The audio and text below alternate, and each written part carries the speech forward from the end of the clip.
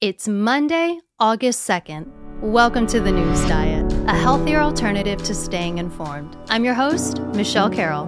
Today, I'm going to talk about the $1 trillion infrastructure bill that's on track to be passed in just a matter of days, and also to break down Scarlett Johansson's lawsuit against Disney. Let's be informed so we can get on with our day. In a rare move, senators and their staff worked over the weekend in an attempt to finish a draft of the infrastructure bill, one of President Biden's top initiatives. This $1 trillion bill aims to fund infrastructure improvements around the country. Things like improving our roads, bridges, airports, and even upgrading water pipes and adding more electric vehicle charging stations. This would be the biggest investment in the country's infrastructure in decades. $450 billion were already previously approved, so this session is to address an additional $550 billion proposed.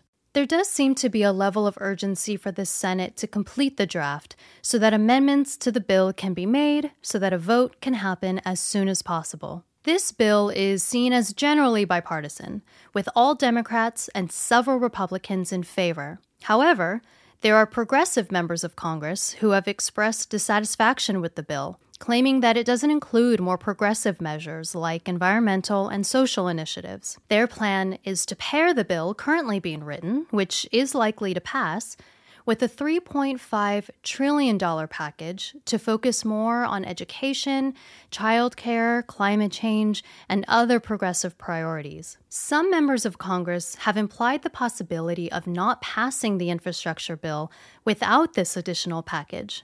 If that's the case, then the chances of this bill becoming law do become less likely, considering that several Democrats have expressed concerns with the more partisan measures. Senate Majority Leader Chuck Schumer is pushing to keep the momentum and is hoping to address any negotiations and amendments this week. Senator Schumer says he thinks the bill could be completed in a matter of days. On Thursday, Scarlett Johansson filed a lawsuit against Disney, claiming that the studio breached her Black Widow movie contract. Her team claims that the studio's decision to release the movie on its streaming service, Disney Plus, at the same time as a traditional theatrical release in movie theaters, potentially cost her $50 million in back-end compensation. Oftentimes, actors will negotiate back-end compensation deals into their contracts in an attempt to make money off ticket sales if the movie's expected to perform really well, like Marvel films usually do. Scarlett Johansson's deal with them was for a theatrical release, and she's claiming that a theatrical release means a theatrical release exclusively. The idea is that when Disney and many other film studios started also releasing all of their movies via streaming platforms as a workaround to COVID theater closures, this really hurt many actors' bottom lines who rely on ticket sale revenue. Disney responded to Johansson's lawsuit by saying that the suit is, quote, especially sad and distressing in its callous disregard for the horrific and prolonged global effects of the COVID-19 pandemic, end quote. Black Widow was originally set to be released in May of 2020, but because of the pandemic, was delayed until earlier this month, with the release plan updated to allow for streaming viewing as well. Other studios have reacted to the industry changes by also opting to release big-budget films on streaming platforms in addition to theatrical releases, such as Warner Bros.' Wonder Woman 1984, which they released on HBO Max. But in this case, Warner Bros. Reportedly made a deal with their stars to pay more upfront.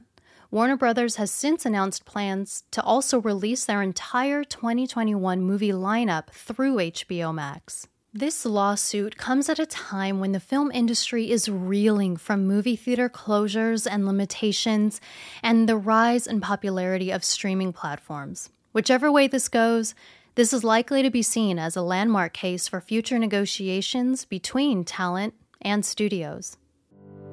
Today is Monday, August 2nd, and you've just been informed. Now it's time to get on with your day.